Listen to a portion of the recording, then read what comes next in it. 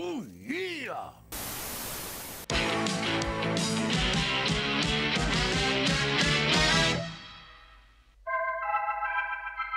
We interrupt your regular schedule of Shock Treat Minute to proudly present a specially broadcasted bonus episode. Burr, burr, burr, burr. Katie. Yes. Katie. Yes. Katie. Yes. Katie. I can't believe who we have as our next guest. Susan from my favorite podcast, The Shining 237, and most recently, Comedy Film Funnel. Will you guys stop, please? You're always so nice to me. It's so, I don't know how to handle it. I don't know how to handle that. But it's so nice to be here with you guys. I love you guys. Oh, we love you. Yes, so much. You're like your voice is you just light up the room. Your voice is just light. So I have to tell you, I mean, it's so nice. I'm so glad you guys are back on a second season and doing this, and I hope you keep doing this forever. But yeah, so I'm excited that you guys are tackling shock treatment. We are so happy to have you come back on our show. It was like a dream of mine to talk Rocky Horror with you, and I would have any excuse to have you back on. Right. And our next main episode, we will be profiling Manning Redwood. Yes. Which is totally linking our two film podcasts. And we have another crossover too, but I don't want to spoil that yet. Okay. No, I know. There's a few little things. Yeah, there's a few little things. Oh yes, like I said, I'll figure out any excuse to bring you back. So much has changed for you since we last spoke because you are very close to wrapping your second season. I have not released the final episode. I haven't recorded the final episode, but I'm overwhelmed. I do the Antichrist keeps calling me up and saying, when are we going to record this final episode where you interview me? And so we have to do it. But I basically just have one more scene of Rosemary's Baby, then we're done with Rosemary's Baby 666. And then so in the meantime, I have launched another podcast. So it's just between everything. Life is I'm just chock full. So it's I'm doing so I'm doing a comedy. Joe Dater, who is a New Yorker cartoonist, who is, of course, if anybody has listened to my show, they've probably heard Joe because he's frequent guest on both of those podcasts that I've done. And so we decided to start up a new endeavor, which is just looking at comedy films. We're right now just doing it on YouTube, but we're eventually going to get an audio version of it up. And that's just been terrifying being on video. You guys should do it, by the way. You guys should go on video because I know people they'd want to see you. They'd want to see you. We had very kind of you. One of our friends on YouTube, or one of our friends on Instagram has a YouTube channel, and she asked us to record like a little promo for her channel, and it was the hardest minute and a half for us to record, and it took 20 minutes? It took so many takes because there's no editing down the pause breaks or the ums or the stutters. Yeah. So I just am such a perfectionist that I think doing video format would drive me crazy. You know what? I edit the hell out of our video, and you can see it. If you watch our videos, you just see chop, chop, chop, chop, chop, chop. And I'm like, I don't care. I just want it to sound good. I mean, you can see us. It's kind of interesting to see us, but I also want it. I don't want those pauses. I don't want those ums, and I just edit. I'm like, whatever. I just do it. Mm-hmm. So, but it's so labor intensive. I mean, that's why it's been really difficult to wrap up Rosemary's Baby, because it's so labor intensive to do this video cast. Between the learning curve of just editing video and learning how to put makeup on. I don't know how to put makeup on. No, but I love it because you theme it like you did a vampiress look for What We Do in the Shadows. Ooh.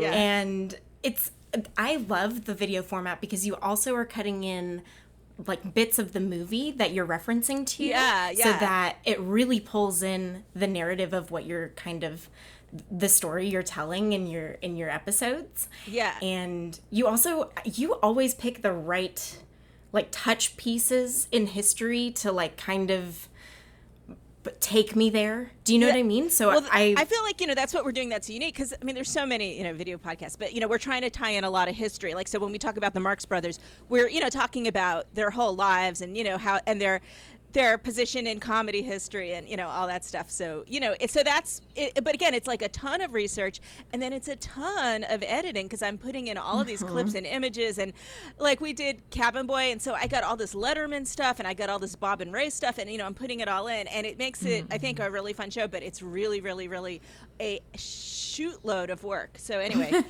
but yes. Anyway, but yeah, it's different for sure. It's different. Well, I loved the Team America episode as well. Oh, good. Because that's one of those movies that I've been listening to you talk about these rather serious subjects for a few years. So it's so fun to listen to you have this different take on this whole different genre. And I can tell that they're movies that you're really enjoying watching as maybe a lightweight break from...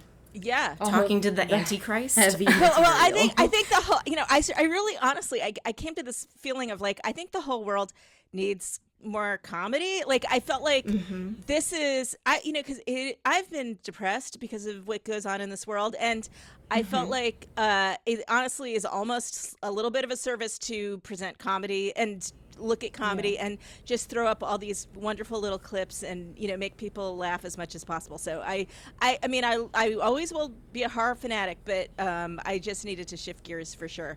And I just think it's like I just the world needs this shift. I mean, just for a while at least. I just feel more comfortable in a way bringing jokes pushing jokes forwards instead of pushing like people being cut in half and that kind of thing. So yeah. And the concepts can get kind of dark, and then you have to sit in that for a while and just think about it for so many hours a week. Like, it's so much more fun to kind of, I mean, the research on the Thunderbirds must have been so fun. Yeah. I had no idea it was such a true rip-off. Yeah. There's just so much, there's just so many tangents you can go on. There's, again, all the best comedies have so much history behind them. And again, just between what went into like Team America, which was insane, the amount of work they put into it, and the history of what they were riffing, what they were parodying, is just fascinating in itself. And, like, again, living inside Wendy's head, which is what I tend to do. I mean, we're empaths, right? So, like, living inside Wendy's head and living inside Rosemary's head is a lot of, it's hard. It's not easy. It's heavy. Yeah. So, so anyway, but thanks for having, watched that and so, yeah, we're doing movies we really like because it's more fun anyway, instead of, it's just like more fun to be enthused. Yes. Hell yeah. Well, take as long as you need on Rosemary's Baby because, like, I will listen to it whenever you put it out. She's not going anywhere. No, it has to be good. I don't want to do it unless it's good. So, yeah, I got to just have the time and do it right. So, yeah. Yes. And you are absolutely a binge-worthy favorite of mine. And if I didn't gush enough the last time you were here, truly you are a main source of inspiration on our entire project. And I couldn't thank you enough for your work and for being here. You're so sweet. Thank you. Yes.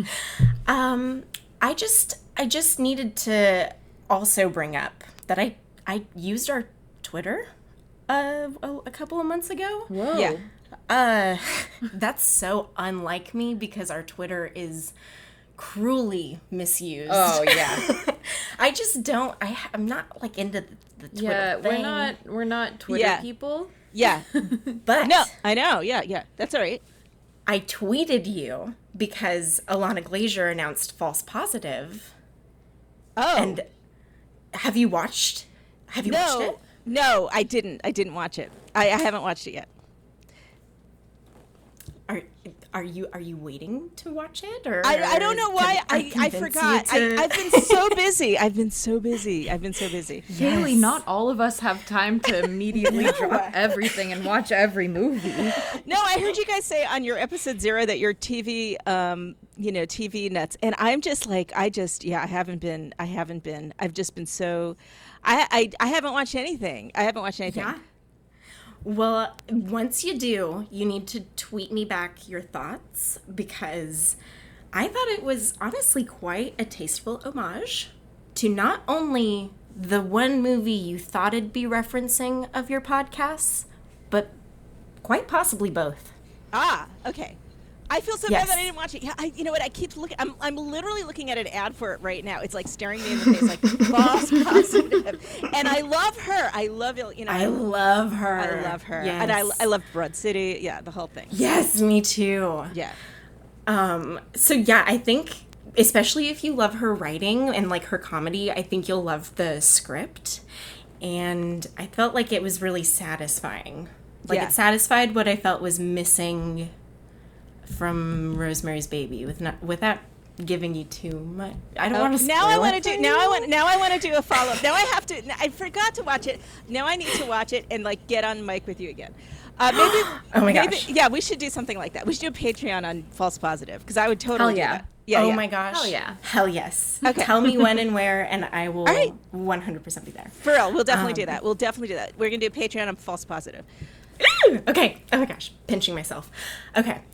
But when you consider like these movies that are homaging or even just straight up remaking these just like iconic masterpieces that when you examine them, it's like everything is perfect and you couldn't change anything because it all pays off Yeah. or was timely to the pop culture or was just, you know, just so iconic to the narrative of the movie even that do you like homage movies or are you Yeah. a I purist think, to the classics? No. I think it's all a like stepladder of people, you know, following each other, and you know, climbing each other's shoulders. All these movies. I mean, everything goes back to something. You know what I mean? So yeah, I mean, absolutely.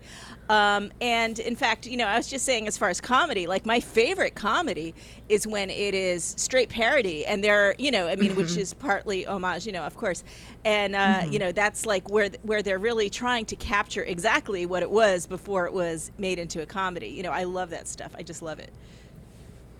Yes. Oh my gosh. Well, and we're totally realizing with our Patreon series after watching all of these really classic horror and sci-fi movies that every single horror movie is based off of these. Yes. Yeah, We'll watch them and we'll be like, that's from this, that's from that. Oh, I can see where they pulled this from. Like John every single one of Carpenter. them. All Yeah. of the Rocky Horror references are also just like so Glaringly obvious once Yeah, you go oh, yeah. back and watch them.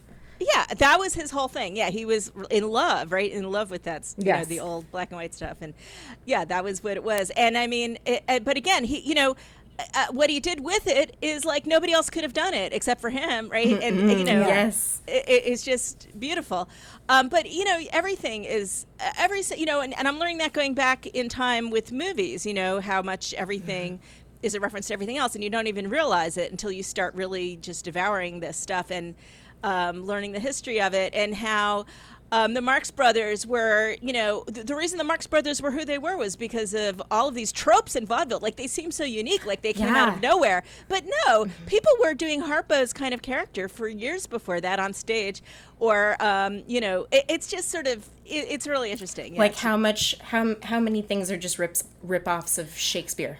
Everything is everything is a continuum. It is just it's almost non-existent that someone just, you know, comes up with something out of the blue. But, you know, again, Rocky Horror itself was so unique, and it just shows you what you could do sewing together something into a beautiful Frankenstein that is just its own, completely on its own animal, even though it is part of, you know, an homage. You know, it is interesting. Yes. Oh, I love how you put that. Absolutely. And good segue, because that brings us to our real reason for the crossover today. And thank God he's a man manning Redwood. Ayo. Yeah. Oh boy.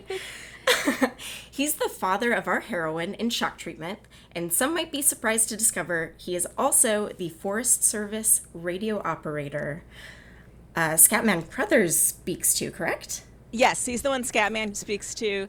And I think that was, you know, kind of his first big movie role, right? More or less. Well, it comes out let's see. So he was doing a lot of television, and then I guess I don't know which was filmed first, because the Shining took so long to edit. I kind of wonder which was. Do you know which one was filmed first? Between this and Shock Treatment? Yeah, between Probably Shining and yeah, The Shining. Yes, The Shining for sure. Yeah, it was filmed first. Yeah, okay. Yes. Right, so it's 1980, and it was, so it would have been a little bit, so that was his first kind of, but he had done a lot of television. He had, had starring roles and stuff in television. It's a minor bit in The Shining, but it's we had our little theory. One of my guests brought up Brian Dupree from Popaholics had brought up the idea that maybe even he's a ghost, which I loved. I love the idea that in The Shining, I think there's all these. I have all these crazy theories. We've talked about these things, but that maybe both Barry Denon's role and God, I'm blanking out on the whole Shining. Ullman, yes, for sure. Definitely Barry Denon. Barry Denon. Not talking to anybody. He's just observing. Yeah. For sure. The two characters, Ullman and Barry Denon's character is what is it? Watson? Is it Watson? Yes. So Watson and Ullman are. They are either influenced by the hotel. There's a possibility, and we discussed why we think this, that they're being influenced by the hotel, or they themselves are ghosts. So someone had brought up the idea that Manning Redwood's role could because he's just throwing roadblocks in the way of every. Oh no, you can't reach them. You can't reach them. So anyway, it's just a possibility. That everybody's kind of feeding that hotel. Feeding the soul of that hotel with sacrifices, whoever's staying for the winter. So anyway, so it's an interesting role, very, very minor. He is American, but he ended up moving to the UK, right? I guess he did The Shining, and he was like, "Oh, I like it here," and he ended up living there the rest of his life, I think. Yeah. Wow. So let's do it. Let's just go. Let's just. Katie just looked at me like, let's casually pack our bags. Yeah. I'm ready. Yeah. Let's go. No, he was born in New York, I think, and moved there. And because I was thinking, is he faking? I thought maybe he was British. I think he was doing an American accent. But nope, he's all American, as fits the role here in Shock Treatment, of course. Yes. Yes. Well, I could not believe, and I saw a meme or something somewhere saying that it was the same guy. And I looked at it, and I just he's one of those characters in The Shining that's the bartender Lloyd. If I saw him in another movie, it would probably take me a name recognition point out to be like, oh yeah, that's him. I just did that on Twitter. Somebody met Churchill, Joe Churchill, and he was like, "Oh my God, I met the Blade Runner guy," and I said, "Well, he was the bartender in The Shining." He was like, "What?" So, anyway, but yeah, these guys, the iconic scene, one bartender, but he didn't connect. He never connected it. He never connected it, and it's very hard to connect. These really good character actors are chameleons. Now I never noticed Barry Denon in Shock Treatment. I never noticed him. It was only, honest to God, it was only this last time, just now, right before. When I was preparing for this show, that I finally was like, "There's Barry Denon. There he is." Yes, because he's another chameleon. Yes, absolutely. And he's got a mustache on, so it fooled you. Yeah, and Manning Redwood does that too. He's been in James Bond movies, and you just wouldn't recognize him. He looks so different with a mustache. He just looks so different movie to movie. But he's so good. He's so good. Oh yes. What is your opinion on Shock Treatment? Had you seen it a few times before? What is your thoughts? I think I've probably seen it 3 times. It was only probably within the last 5 years that I ever saw it at all, if not even less, maybe 3 years. And so I had, I'd been familiar with Rocky Horror since, much earlier, from when I was in college and earlier, and I was, I had told you guys, I actually knew all the music when I was in 6th grade because my friend Lori had the album. So anyway, but I was late to the game with Shock Treatment. And now I probably just for the 3rd time was just preparing for this show. And I like it a lot. Now, I almost hate to say anything negative about it because I'm so happy it exists. You know what I mean? Like, sure. Yes. Yeah. And it was just such a obviously harrowing experience for these guys to put this movie together. You know? Oh my gosh. So God bless them. I mean, it's just like, it's a great movie. It's not as, you know, to me, it's not nearly as good as Rocky Horror. Like, not nearly, but I really appreciate it. Like, I'm really glad it was made. I enjoy it immensely. And I almost hate to, you know, start throwing out criticisms about it because no, please. Yeah, I will definitely go out and say away. On my own accord, I will say I like the soundtrack way better than I like the film. Yeah. But you know what's amazing is the production design, and they clearly threw that together. But you know, you could tell it's kind of thrown together, and they didn't have a ton of money. But that whoever, you know, that it was a very good eye. That they had a very good eye. Yes. The colors are amazing. They're just so cool. And I really want to point out what I think is a big tie-in, not just The Shining, but Clockwork Orange. I think this is very influenced, if not subconsciously influenced, but it reminds me a lot of Clockwork Orange, which again is similar. Yeah. And again, the colors, even the pinks and greens, and you know, they almost have a matching color palette a little bit. These two movies. Oh yeah, absolutely. Yeah, and the sort of cheesiness, but you know, kind of tasteful cheesiness of the look of it. And the costumes are so amazing and so they just pop like crazy, you know. And then, of course, it's fascinating that they're both kind of similar dystopias. And there was really nothing that much like A Clockwork Orange before that came out. Speaking of, you know, complete, like, you know, kind of jumping the continuum and making your own very, very novel movie that you can't really, it's kind of hard to reference. Clockwork Orange was like that, but Shock Treatment in itself is like that too. And but the one movie I would reference backwards from Shock Treatment is A Clockwork Orange. Yes, I never even thought to connect the two, but now you've said it. A double feature and just see how we can, how just sad we can feel at the end of it. Yeah, I know. But I love that comparison because, it's like the long tracking shots, a lot of walking down hallways. Well, and even the costume design, like you could totally see the audience members from Shock Treatment in the record store. Ooh. Yes. Yep. Yeah, I like that. Mm-hmm. And Alex's mother dresses like that. Yes, exactly. Like the kinds of characters, these older people, you know, the you could absolutely just replace Humphreys and plop them down in Clockwork Orange, like no problem. Like no, it would seamlessly. It would be seamless. And he's like his parole officer. Yeah, exactly. Who, well, I mean, even in the milk bar, like I could just see. Oh yeah, just hanging out. I could just see him in the milk bar. Oof. Yeah. And it's the same kind of dystopia, which is very also, you know, kind of just a unique, you know, you had Logan's Run, you had some really like kind of fun, futuristic, full-bodied dystopias.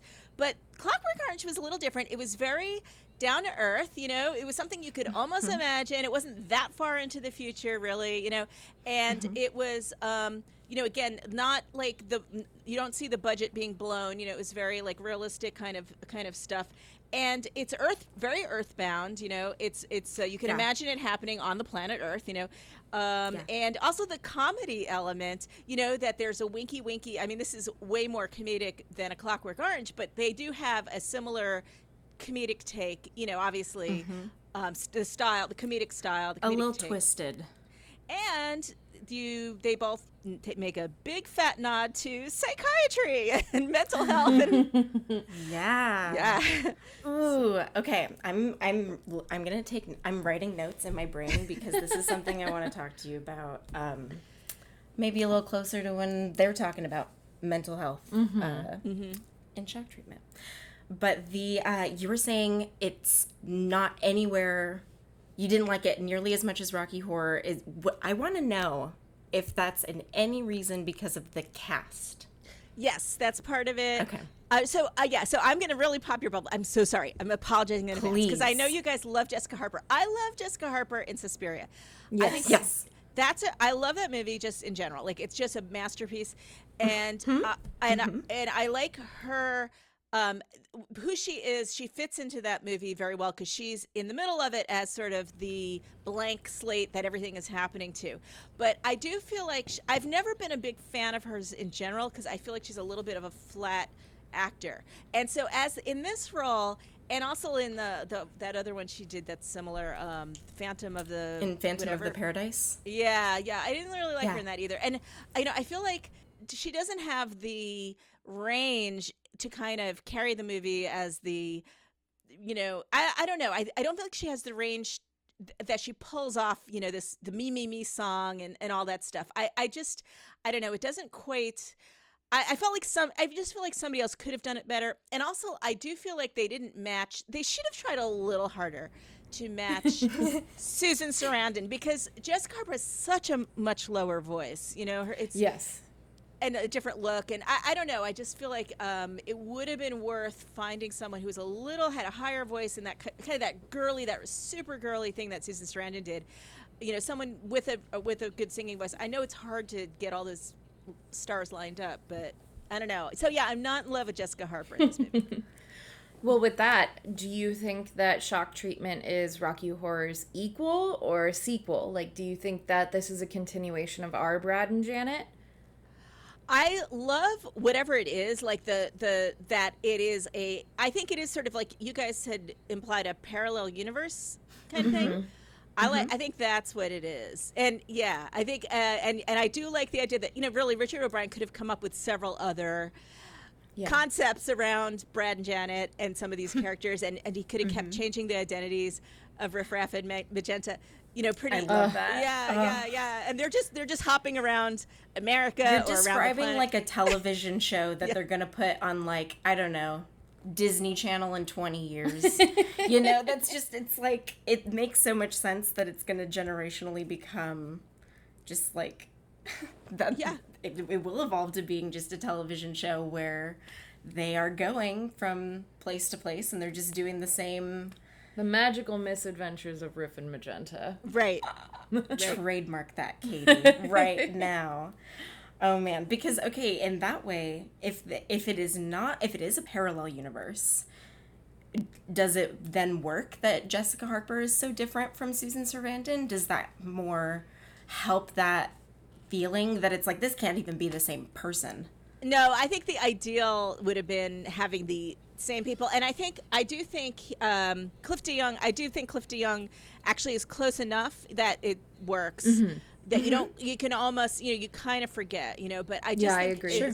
But I think the ideal is to really have, would be the dream would be to have the same actors always, doing the same things, and that would have been ideal. But what can you do? There's nothing they could have done. Because Susan Sarandon was just like much higher tier of budget that they could not attain anymore. She like exploded after Rocky Horror. Yeah. But she, the reason she did, she owed them a little. I mean, it would have been nice of her to just be like, sure, I mean, it was a really quick shoot. I don't know. It would have been nice. But, but it's a little jarring for, I just never am able to put those two characters together, the two Janets. Like, I just can't do that. So, and I mean, it's just me. That just, for some reason, that bugs me. Especially because, Totally. you have that continuity so beautifully with everything else. Well, I was going to ask then, you must think that Riff and Magenta are now Cosmo and Nation, right? Yes. I like the idea that they're just reinventing themselves as aliens, reinventing themselves to further sabotage the planet. Yeah, for sure. But then Nurse Ansalog, is she Columbia? Yeah. Okay, Well, so then she's not did really an Columbia alien, die at the end of Rocky Horror? I guess she did. Well, I don't know. I don't know. See, my thing is, I think Cosmo and Nation are Riff and Magenta, and they subconsciously liked Columbia so much that they found another girl who looked just like her and then like partnered up with her. They were like, we like you, we'll adopt you.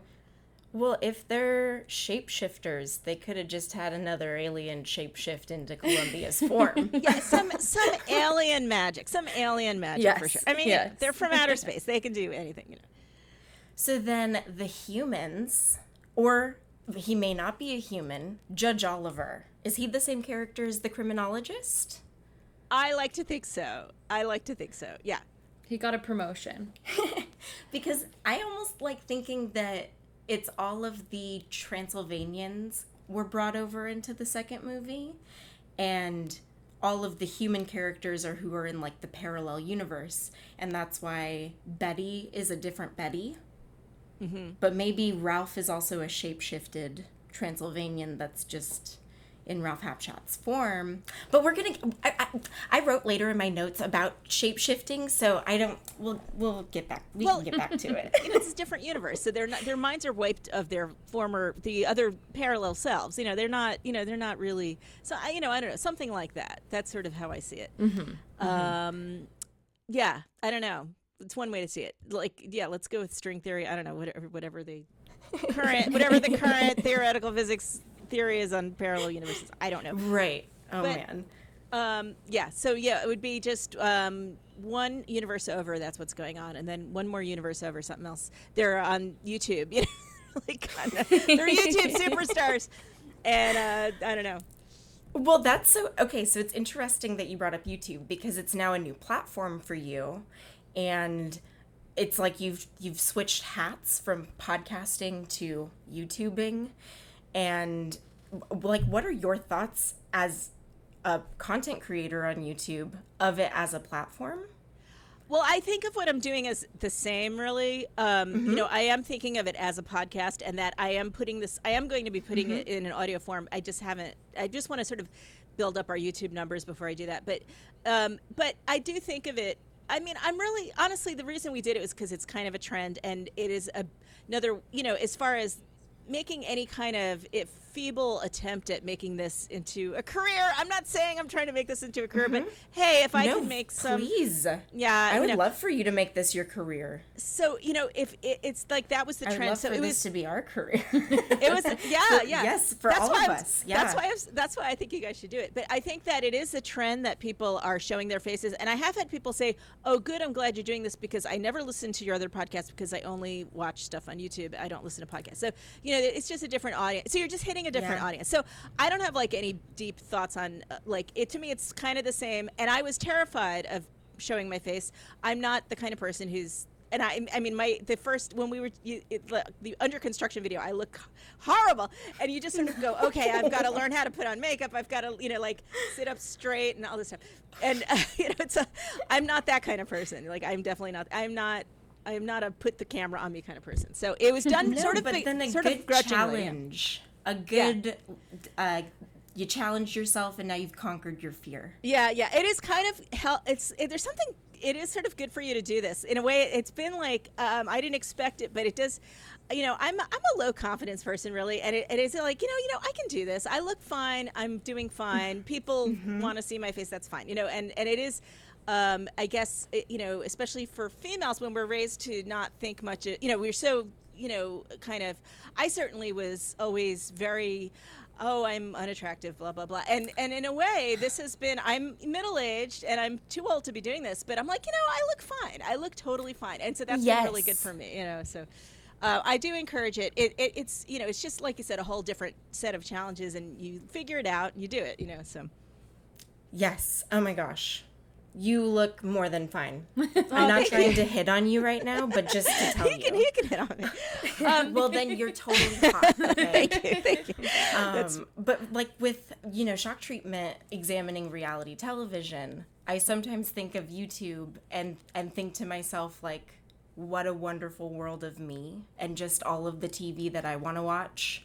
And your podcast is on there now, and I can pick on that between that and Bachelor Fan Take and my other like tiny house videos that I like to binge. Like, it's weird to me that like Katie could show me her YouTube page and it's completely different, and she's getting a totally different story presented to her, and she's also getting different ads than I am. Yeah. It's a lot of murder stuff on mine. Yes. Yeah.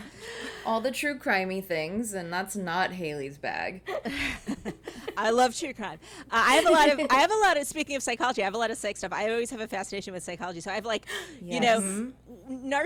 interested, the subject of narcissism has become like this big thing, and a lot of really interesting psychiatrists and psychologists and researchers talking about like what makes for this kind of personality. And of course, just having been through the Trump years, it's very interesting. And so I have a lot of that stuff. But yeah, it's, so it's interesting that this movie too, that Shock Treatment is itself really one of the pioneers, obviously, of talking of, the meta-analysis of television, which I think that's going to happen. And that's what we should be thinking about as far as the movie we're all going to write together is like some meta-analysis of YouTube, Yes. But yeah. Ooh, I'm in. Yeah. There was some other movie we were supposed to write together. We have to go back and listen because I forget, and we should be working on this. But anyway, yes. But I think that this is we're going to see more stuff about YouTube and stepping away from all this. But I love that Shock Treatment really was a pioneer. And then you had the Truman Show. Obviously, was a big one. There's so much stuff that came after it. Videodrome came after it. One of our first patrons, Gretchen, like immediately messaged us as soon as we announced that we were doing Shock Treatment. She was like, "Oh my gosh, I just watched the Truman Show after watching Shock Treatment," and was like, "They're totally ripping off Shock Treatment right now." Like that's so crazy that it's like not been examined, the concept of like what reality is real when it's being produced. Yeah, like they had people, I was sort of looking over like movies that focused on television, and I mean, it was just beginning to happen in the late 70s where you had Network and Americathon, but you hadn't really, there hadn't really been a, kind of a real dystopian kind of, take on it. This really seems to be, as far as I could tell, the first. And then, but also, as far as, dystopian movies, there's also nothing, again, except for Clockwork Orange that kind of matches it in tone. And then Brazil came out, and I think Brazil, I was just going to say, yes, I'm on the same wavelength. Yeah, no, this time I was just watching it again, this third time, it's that Brazil finally hit me. I was like, oh, you know what, this really, I'm beginning to think about Brazil as I'm watching this. Absolutely. Yeah.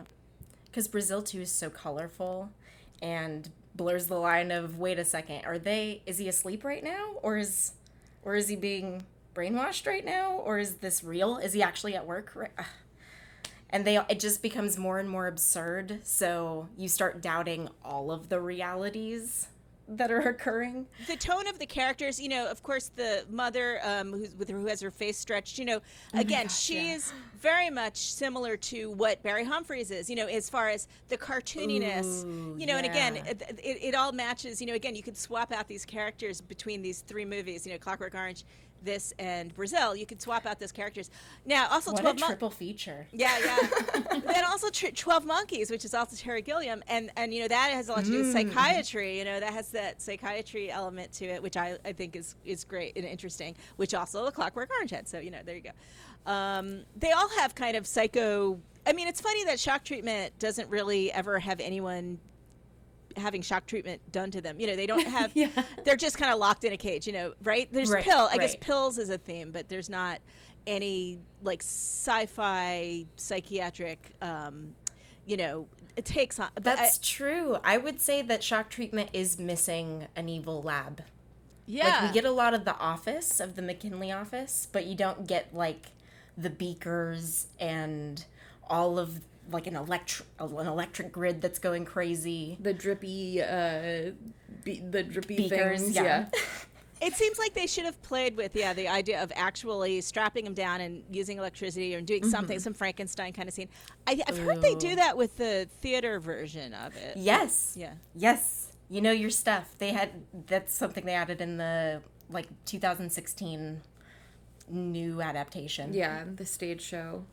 Yeah, that makes sense. So, do you watch like The Bachelorette or Love Island or Drag Race or any other trashy reality TV? When that stuff first came out, and again, I'm a little older than you guys, so like Real World was like, you know, really pretty much the first. Now, I didn't have cable back then, but I knew I would, if I had cable, I would be addicted to the Real World. Like, I knew that's my jam. Like, I want to watch that. But I never had cable. Like, when I was a kid, I didn't have cable, and then when I was an adult, I was always working shit jobs and didn't have cable. And so, you know, it was expensive back then. And so it took me a while, but so I really kind of caught up with reality television when what's the Big big Brother? one? Survivor. Yeah. So, which is a little less, it's a little more, you know, that's more of a game show. But I fell in love. I was absolutely addicted to Survivor. And then as they slowly started trickling in, like I remember Love Islands and all these, you know, stupid shows. Yeah, I knew they were garbage, but I just ate them like candy. I just loved it, and I couldn't stop. But then I did kind of grow out of it. I have to say, like, I reached a point where I was like, I'd watch like 12 seasons of Survivor and then go back to season 2 and not remember a single person and think I wasted so many hours. I don't remember these people. Ooh, yeah. And so I did kind of, but I recently kind of got into that tattoo, that stupid tattoo one, because it's so stupid. But oh yeah. Oh my gosh, Ink Masters or Ink whatever? Masters, yeah, Ink Masters. I don't know why. Oh, and I love Project Runway. And that's just that's just a good show. That's just, I will defend Project Runway, you know, all the way. Then you would love Drag Race. It's basically the same thing, but more fabulous. Yeah, I should. If you can believe it. I know I would like it. You know, again, it's like if I start, I will lose a lot of my life to that. I know I would. Yeah. Absolutely. Well, it's wild because we talked about this in our last guest episode about the idea of life contracts and how, like, for Drag Race or for Bachelorette, they'll have the same people come back.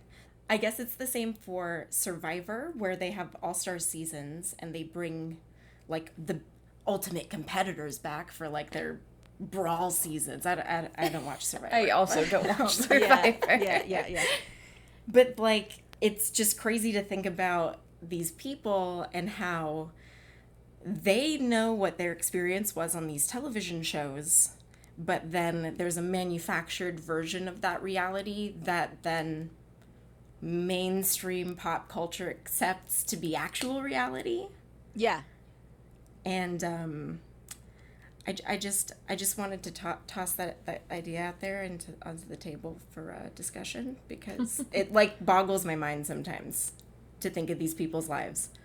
Yeah, well, I think that that was one of the reasons I kind of got off of it a little bit. I think in the beginning, like, I remember it was called, like, The Love Ship or something. This was a pretty early reality show they'd put a bunch of single people on a ship, and it was early enough that they hadn't quite figured out about scripting it so much, and these people would, like, tear at each other's throats out, and it felt pretty real. And I was thinking, because, you know, people really do. You put them in a small amount of space, and they're going to kill each other. You know, just human nature. Yeah, absolutely. And I thought, that's, you know, it seemed pretty legit. But then as these things went on, you know, they kind of learned more and more how to script these, and you could see the contrivedness of it, you know, and it became much less fun.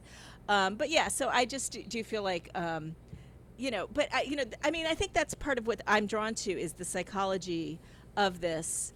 You know, how humans thrown together react to each other. And if I don't feel like it's real, I'm just not interested in watching that. But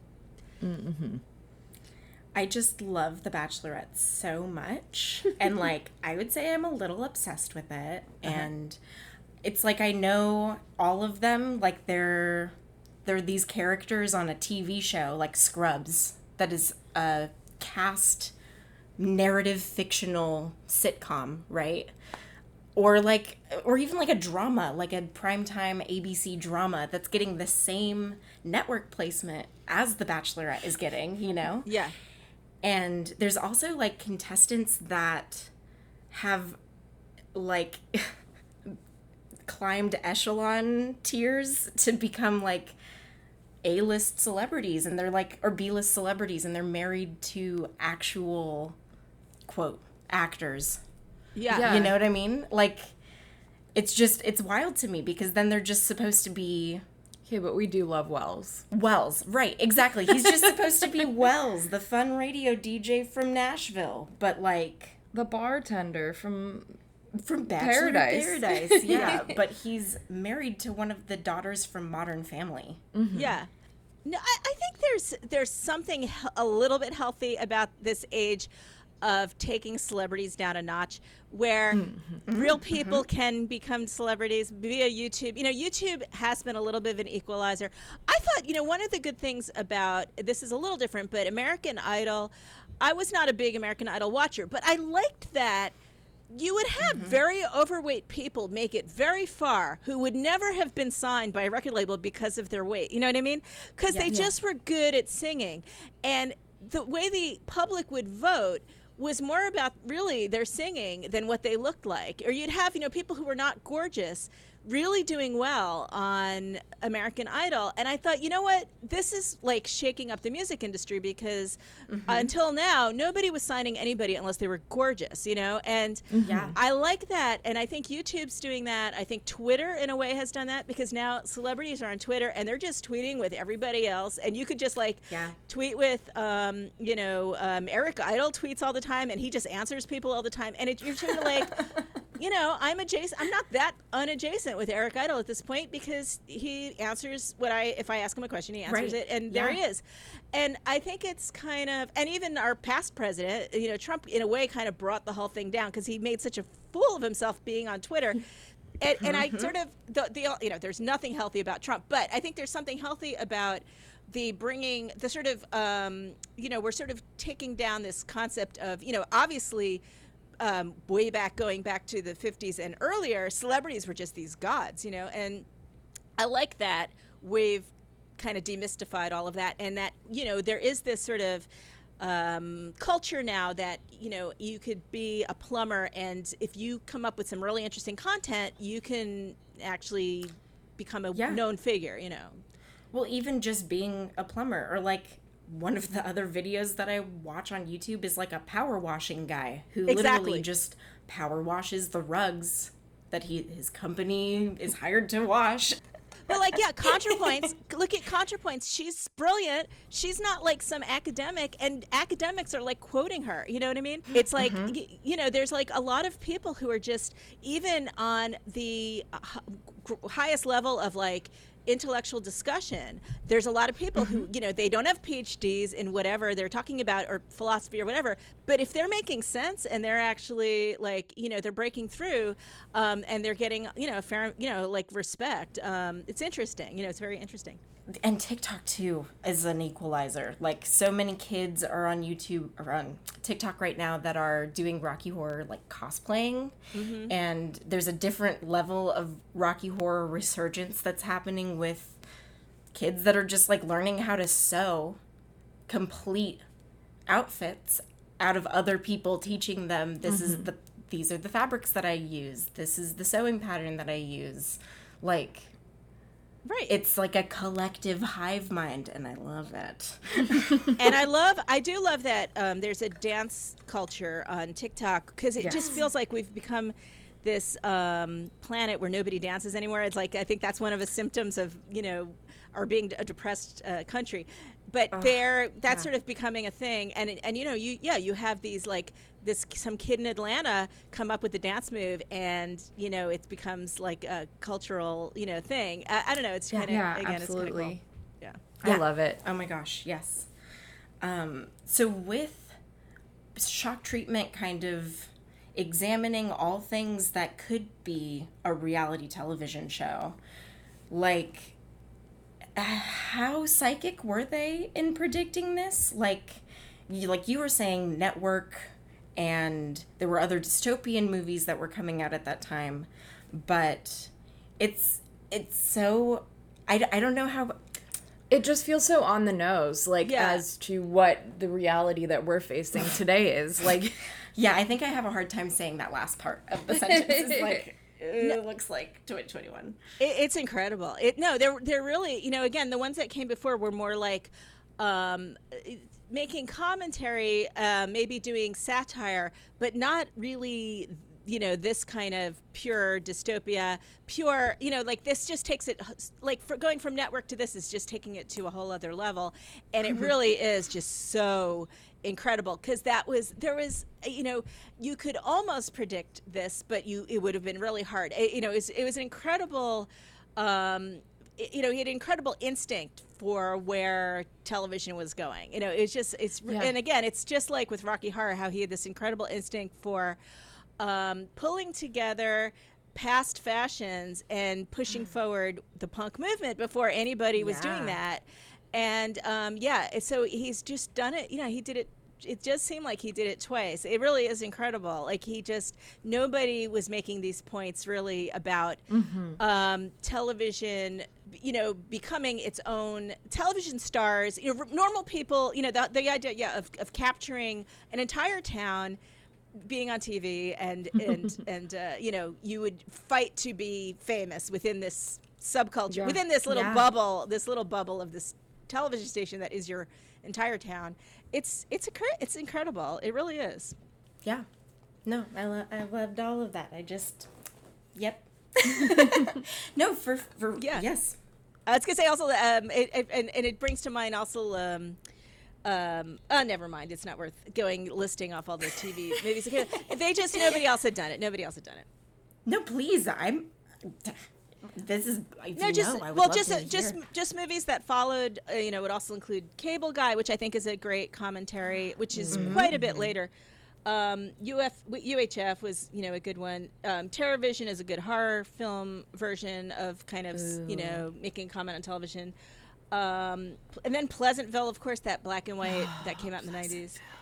And that's a great one. The Running Man, which was sort of Logan's Run kind of thing, but anyway, but it's just you don't see anything like Shock Treatment.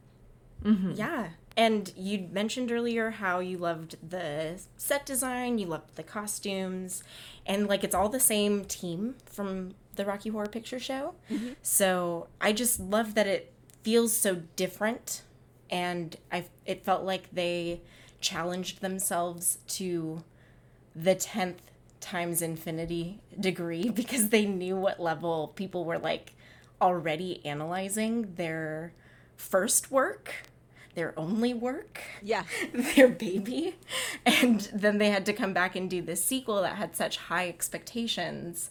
And that's, I think, why the lighting is so juicy and and the camera angles are just right. And I think the story is good. It's convoluted, but I think it's there.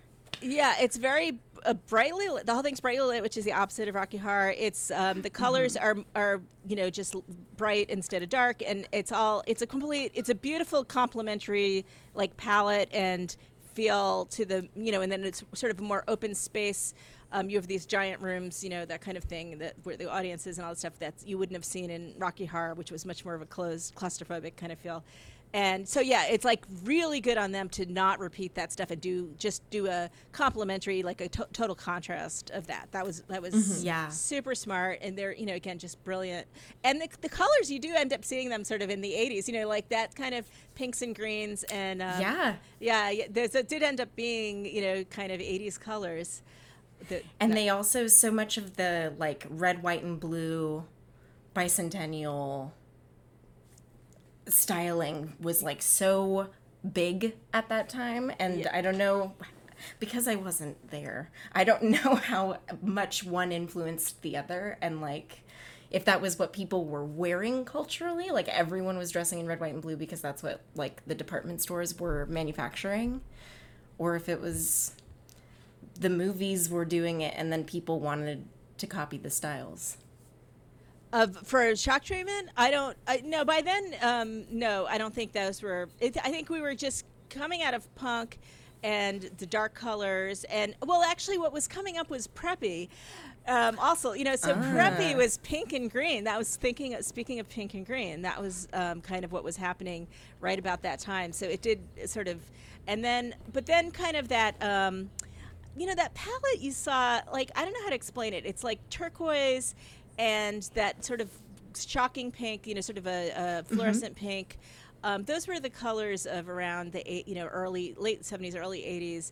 I remember there was like when I was in high school, suddenly everybody's wearing fluorescent colors. Even they were wearing like yellows and oranges that were fluorescent, and just kind of switched over to that. I think the red, white, and blue motif was definitely just because they were trying to represent this was an American town, and this was super America. This was they were that was the riff off of the patriotism and I'm a man and we're all that stuff. And there's lots of red, white, and blue in The Shining too.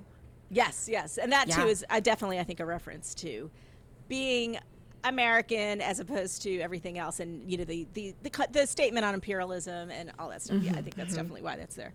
So we have been additionally analyzing the referenced films and science fiction double feature on our Patreon, and we have some new tin foil to add to our collective hats. Okay. We watched It Came from Outer Space, and Susan, I think we found our shape-shifting Transylvanians. Aha.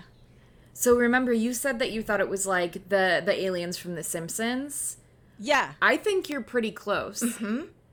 Because It Came from Outer Space has like these like weird kind of jelly-like creatures that They're are like big blobs. Yeah, Oh, they're yes, like okay. big blobs with the one eye. Yeah. I love that movie. Okay, I had to Google image it because so many of these old movies have similar titles that I had to Google image. Yes. That's one of my favorites from childhood. Like that movie It's so good. freaked me out. That monster is so friggin' weird. Yes. Eyeballs scare me. Ugh, and it just comes out of the darkness, and his form is so strange. But they shapeshift into People. people. Yeah, so they can like look at people or like touch people maybe, and So then they like can recreate how they look. They knock them unconscious maybe, and then they also steal the whole person's wardrobe. They take Brad and Janet's clothes. Yeah. In the ballroom, they take their clothes. Yeah, Riff and Magenta when they're like drying them off. Yes, that makes sense. That absolutely would work.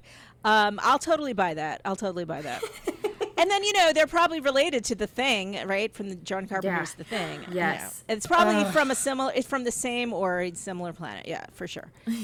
Because then I just think is Richard O'Brien thinking this is the same species that's visiting from? Because at the end of the 1953 movie, they say they will return. So is that Richard O'Brien trying to write his own sequel? Yeah. To It Came from Outer Space.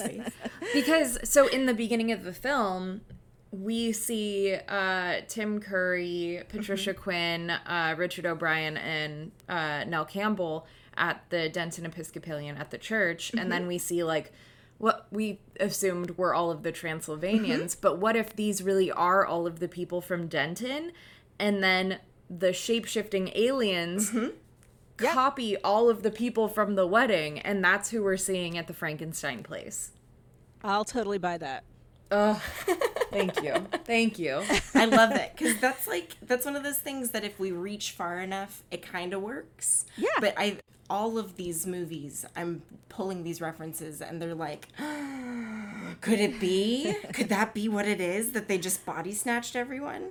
Because we also watched Forbidden Planet, and if Rocky Horror wasn't a sequel to It Came from Outer Space, it's a sequel to Forbidden Planet, because the concept of the id is discussed. Yeah, Monsters from the id, John. Right, that's right. So Forbidden Planet's the one. Right. So that's got Robbie the Robot. It's got Yes. The monster's like an electrical crazy thing. Yeah. Right, it's a one-eyed, he's like a gorilla head on two really meaty arms. Yeah. But he's invisible. And the chick in the short skirt and all that stuff. Yeah. Yes, Anne Francis. Our favorite actor, our new favorite actor is Robbie the Robot. We're in love with Robbie. Oh yeah, absolutely. That's the thing is, there's so many concepts of alien concepts to take from, and of course anything's possible. anything's possible. And, you know, we're, of course, just looking at the technology we can do here in real life. You know, I mean, you know, so you can just imagine anything goes. And so, yeah, and if there are just throw in the parallel universe concept in with that, and you've got like all of it could easily make sense. We don't know exactly how to sort it out in our own brains, but it easily makes sense to somebody out there. Yeah. Eventually, sometime when they're listening to this in 2020, 100 AD. Yeah, they're gonna be like, this is old hat. We could do this. I could do this in my backyard. I could do this. Yeah. Because the ancient Krell aliens were able to create a planet that solely generates electricity for them to project their thoughts through space and perhaps even time itself, which creates id monsters, those invisible forces that are powered by the evil subconscious that has a lust for destruction and devastation. I bring this up because, well, first, I have a new theory around The Shining. Okay, good. I'm all ears. I love that that's your reaction. Okay. What if all of it are just the characters' projected realities? Like, we're going to need some tinfoil for this one. So, like, when Danny and Jack are interacting, the reason why Danny seems to be on Wendy's side is because Jack feels that way, and then Jack is like aggressive and like scary and creepy toward his own son because that's how Danny feels about how his father is acting. Right. And then like in the ballroom scene, Wendy, because I'm thinking, because like now we're watching movies like Hereditary, right, where they're sitting at a table and they're having a conversation that's skirting around what they really want to say. And like I'm thinking, if Jack and Wendy are sitting on opposite sides of the table, and if they were saying all of these lines rationally, it is kind of just like it like the lines on the page are kind of just like a couple's argument, like a couple's dispute. But because Jack thinks Wendy is so weak at this point, that's why she's a blathering mess and can't swing the bat very hard, and that's why he's like a gorilla that's been taken off of a chain. It's because he's like, imagine being chased Wendy down is by so that person. Threatened. Yeah, that right. So each character is the projection of each other character. So Wendy fears Jack, so he's more ferocious than he would be in reality, or that he might be in reality. We're just seeing it through her eyes. And Wendy is more a trembling, difficult for Jack, because that's the way he's seeing her, and we don't know if that's really what she's like, and blah, blah, blah. Yeah, I mean, that makes sense. Yeah. I mean, that's a little bit, Stephen King wanted this to sort of be the projection of Jack's alcoholism, Right. So in a way, that is a little bit adjacent to that kind of idea, and I like any false narrator concepts. Like, I love that. I love that you're seeing, like, that's why I love Lolita. I know, people are kind of not as big on that book anymore, but I think that the whole point of that book is he's a disgusting human being, but you're seeing all of this through his brain. It's a false narrative. She's horrified. She wants to get out of the situation, but he's not going to tell you that. You see little hints of it, And I think Kubrick got that completely wrong when he made her version of Lolita, but I think that's what the book is saying. And so I've always loved, I actually am very attracted to books like that, where it's the narrator is kind of BSing you because they're just telling you what they see, which is what humans are like, So I like that concept. I like that concept. Because I think, like, in a society now where we're asking, like, for Midsommar, is Danny right for joining the cult? And, like, how are we as audiences for wanting her to join the cult? Like, I think the real horror of The Shining is that we want Jack to die.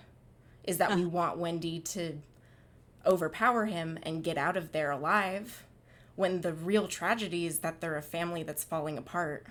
Right. Due to class problems, because Jack just needs to keep a job. He also has alcohol problems, which is also a symptom of a class problem. But, like, that's it's almost more horrifying than the fact that he like freezes to death in the maze. It's like they got to that point, you know? Yeah. And we were sort of talking about this a little bit with What We Do in the Shadows, where Joe and I were arguing over whether you're sympathetic to Viago, who absolutely murders a woman to stay. You know, he has to drink blood to live. You know, so he has to murder people. And Joe was like, you don't feel bad for her. You feel bad. You know, you're sympathetic with Viago. And I was like, no. And it is interesting. Now, again, this also is, you know, shows a difference between, I think, you know, just how different all of our takes are when we're looking at a movie, like depending on what your background is, what, you know, your upbringing was like, and all that stuff. So. You know, it's just, it's interesting that even just where your sympathies lie and empathies lie when you're watching a movie can be so different between people. Like I've heard people say, and again, I hate to gender this so much, but I've heard men kind of say men sort of see The Shining from Jack's perspective, and they do find Wendy really annoying. Whereas, you know, I think a lot of women would just tend to, we are seeing it through Wendy's eyes. We're more sympathetic to her, the difficulty she's having communicating with him. And it's just how we were raised. I mean, we just know that we are more vulnerable. We've lived our lives more vulnerably just because of who we are. And so, again, it's just, it's all, so even between horror and comedy, there's just like a completely different take depending on who you are watching it. And just beyond gender, of course, it's true also is, you know, your socioeconomic background and, you know, what region of the world you've grown up in and all that stuff. You know, it's all interesting. So, I mean, that's actually a good idea also for a movie is, you know, like either a horror movie, maybe it would work really well for a horror movie where you had all of the characters just, you see each, I wonder if it's been done if I thought hard enough, but where each character just... Ooh. Yeah, like a 7-person cast where every time they're in the room with a different person, it's like a whole different character. Yeah. Like, wait, what? That's not who they were just talking to. Like they have an accent now. What? Right. Another movie for us to write. Right. Put it on the list. Right. And you show the differences between. Yeah, and it's a very confusing movie, and you sort of have to. You don't only really get it till the end where you sort of realize like, oh, these are all just different takes of different, I don't know, You really have to guess what the real narrative is. Well, you know, have you watched Climax? No. Gaspar Noé's movie from a few years ago? It's very intense. Yeah, don't watch it when you're feeling like emotionally fragile because it's a lot. It's like dizzying. So but Gaspar Noé's instruction to this cast he had, they were all actual dancers from a troupe that performed together. They didn't have a script that they were working off of. It was more like path lines that they were supposed to cross. So it's not exactly the same idea as what we're talking about. Like, I love a scripted... Every time the character is very changed, but with Climax, it's like you get to see how everyone interacts with everyone a little differently. And I think you'd probably really think it's really beautiful. It's very colorful, incredible movie. Oh my gosh! And if you love dancing, then sign you up for this movie. Yeah. No, I'm writing it down. And I think you're right. You know, I think that this concept works for The Shining. Like, I think that makes sense. And I think that, you know, even you could argue that, you know, that was a little bit what Kubrick was thinking. I mean, again, I think, you know, that's part of why it's a great movie is the characters are heightened a little bit more. And that's why, you know, movies are movies, because it's more fun if the characters are kind of heightened beyond what we normally, you know, what a normal person would be like. Right. And that's why that was such a difficult role for Shelley Duvall. You know, it was just so intense. So I think that is not, I think that's within the absolute realm of even, you know, real reality of what Kubrick was kind of going for. I think that kind of makes sense. Hell yeah. Yeah. We just high-fived. But okay. So Monsters from the Id thinking about shock treatment. Yeah. Could all of the recastings like Cosmo and Nation and Ansalog, could that just be a red herring? Where we're just supposed to be distracted with questions like, is that Riff and Magenta and Columbia? When we should be asking, are Brad and Farley the same character? Oh, yeah, that's true. That's true, yeah. You know what I mean? Because he is the same actor playing both characters. Yeah. So I feel like it's more far-fetched to be like, oh yeah, these characters are clearly a totally different named person from 6 years ago, or who knows if that was even on the same timeline as Shock Treatment. Like, and so then we're not thinking about how maybe Farley could be Brad's id monster.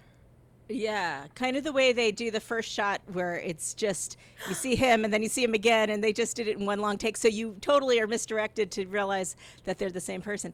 But also, it's interesting, isn't it true that they were thinking of Tim Curry for that role, right? Now that would have really just cinched that, right? That would have really kind of then it's like real musical chairs, of characters. So, yes. Because then if they'd recast Brad and Janet, but then it's all of the Transylvanians have come back again to terrorize a different group of people, you're like, oh, it's Tim Curry and the gang. Like, great, I believe it. But, yeah, because then I'm thinking a shape-shifting Transylvanian could maybe just shape-shift into Brad's form and is now, like, just his doppelganger running around because he's a Transylvanian too. Yeah. My brain These hurts. are the meta levels. My brain we have hurts. to I literally wrote in my notes, sorry, I gotta go to the meta level there. I apologize. That's my bad. Well, this movie is confusing enough in the first place. Like, it really is like a very, and I love that. Isn't it true that Patricia was just like, I don't even understand this movie at all. She was like, I just show up. I'm just going to read my lines. Richard asked me to be here. I guess I'll go. However they edit it together, I don't know. But yeah, okay. Right. We'll see how it goes, I guess. I love that. But okay, I have one final question that it's something I'm trying to really go for. Because if Brad and Farley if Farley could be Brad's id monster, could it be possible that Frankenfurter is Dr. Scott's id monster? Yeah, sure. I mean, yeah, you could pair him off that way. And then throw into the mix, if only they had Meatloaf playing both of those parts, you would have been like, you would have had a flush, a royal flush, or I don't know, something yeah. I don't know. It. Yeah. So, yeah. Well, do you have any other thoughts on Shock Treatment? Anything else don't tell me all of your thoughts, because I might just need to have you and Joe come represent Comedy Film Funnel. Yeah, a little later in our season. I think he's eager to do that, and I know that you wanted to save Barry Dennen for him, and he will love that. He will love that. He will love that. So yes. I think that'll be fun. So definitely. But final thoughts is just I do want to just stress that it's a sexist and it ends with such a terrible 1980 era insult, but it's a great song, and obviously they're making fun of this kind of guy who's such a jerk, this kind of manly man. But I do love Manning Redwood's performance of that song. I think that's a really good song, and I like that they kind of doubled up his voice. And so just shout out to the wonderful Manning Redwood. Such a great name. Such a great name too. I mean, he that's a contrived name. But it's a good pick. I should have picked something. It is like a good pick. Manning Redwood. Manning Redwood. So good. If you want to seem manlier than you already are, Manning Redwood is top of the list. You really can't beat that. You just read the name, you're like, that guy. Yeah, he's a man. Beefcake, I can tell. I want that guy being my jerk who makes fun of everybody, females. That's the guy. That's the guy. Oh yeah. Yeah, we are just about to record that episode where we're going to analyze Thank God I'm a Man. Yeah. And I'm also, it's not to go too into it, but like the level of trauma that's caused from serving in the military is just Yikes. Yeah. So there's the meta levels for you. Yeah. On that one. I know. There's so much, doing these movie podcasts, we just did a Patreon episode about something I didn't know had blackface in it, and it was making fun of Native Americans. And, but then at the same time, it was honoring in some ways Black and Native American people at the same time, and you get into these really crazy places, but this is sort of the beauty of doing these podcasts. I think it's really good for us to talk about this stuff and to parse the good and the bad, and sometimes they happen simultaneously. And I think his character is, how else are we gonna learn? Yeah, exactly. We gotta do it. Yeah. So anyway, good luck with that, and I look forward to listening to it. But I do think that's a great song, and I do like what they did with it. So. Well, I just have to thank you so much again for being on our show today. And when and where and how can people listen to Comedy Film Funnel and your Twitter and all your other things? Comedy Film Funnel's just on YouTube. You can just easily search that on YouTube. And then we have, feeds for that on both Facebook and Twitter, but I love it when people follow me if they don't mind. It's Susan Tekla Kruglenska. It's stupid name, but Suzen. No. So look for Suzen. And I don't know. I'm gonna link it in our description, so don't worry about it. And your name is not a dumb name. No, it's a beautiful name. It's a clunky. It sounds like a bunch of shoes being dropped on the floor, but that's my name. What can you do? No, and, I think it's like a handful of really pretty gems and there crystals. You go. Thank you. Anyway, so yeah, I'd love to see anybody out there who follows these guys, because I love these guys, and so I want to be on board also. So come on and visit me if you can. That'd be great. Yes, I again cannot recommend it enough. And I'm gonna hold you to doing an episode on false positive. Yes. Because 100%. I will do it. Absolutely. Yes. Oh my gosh. Thank you so much, Susan. All right. I will see you guys next time. See you next time. Okay. Thank you so much once again to Susan for talking with us, and thanks to you for tuning in to this special presentation. So don't forget, on Wednesdays we watch Shocky. Bye. Bye. Please be sure to rate, review, and subscribe. And please consider becoming a beloved patron. We'll see you next time.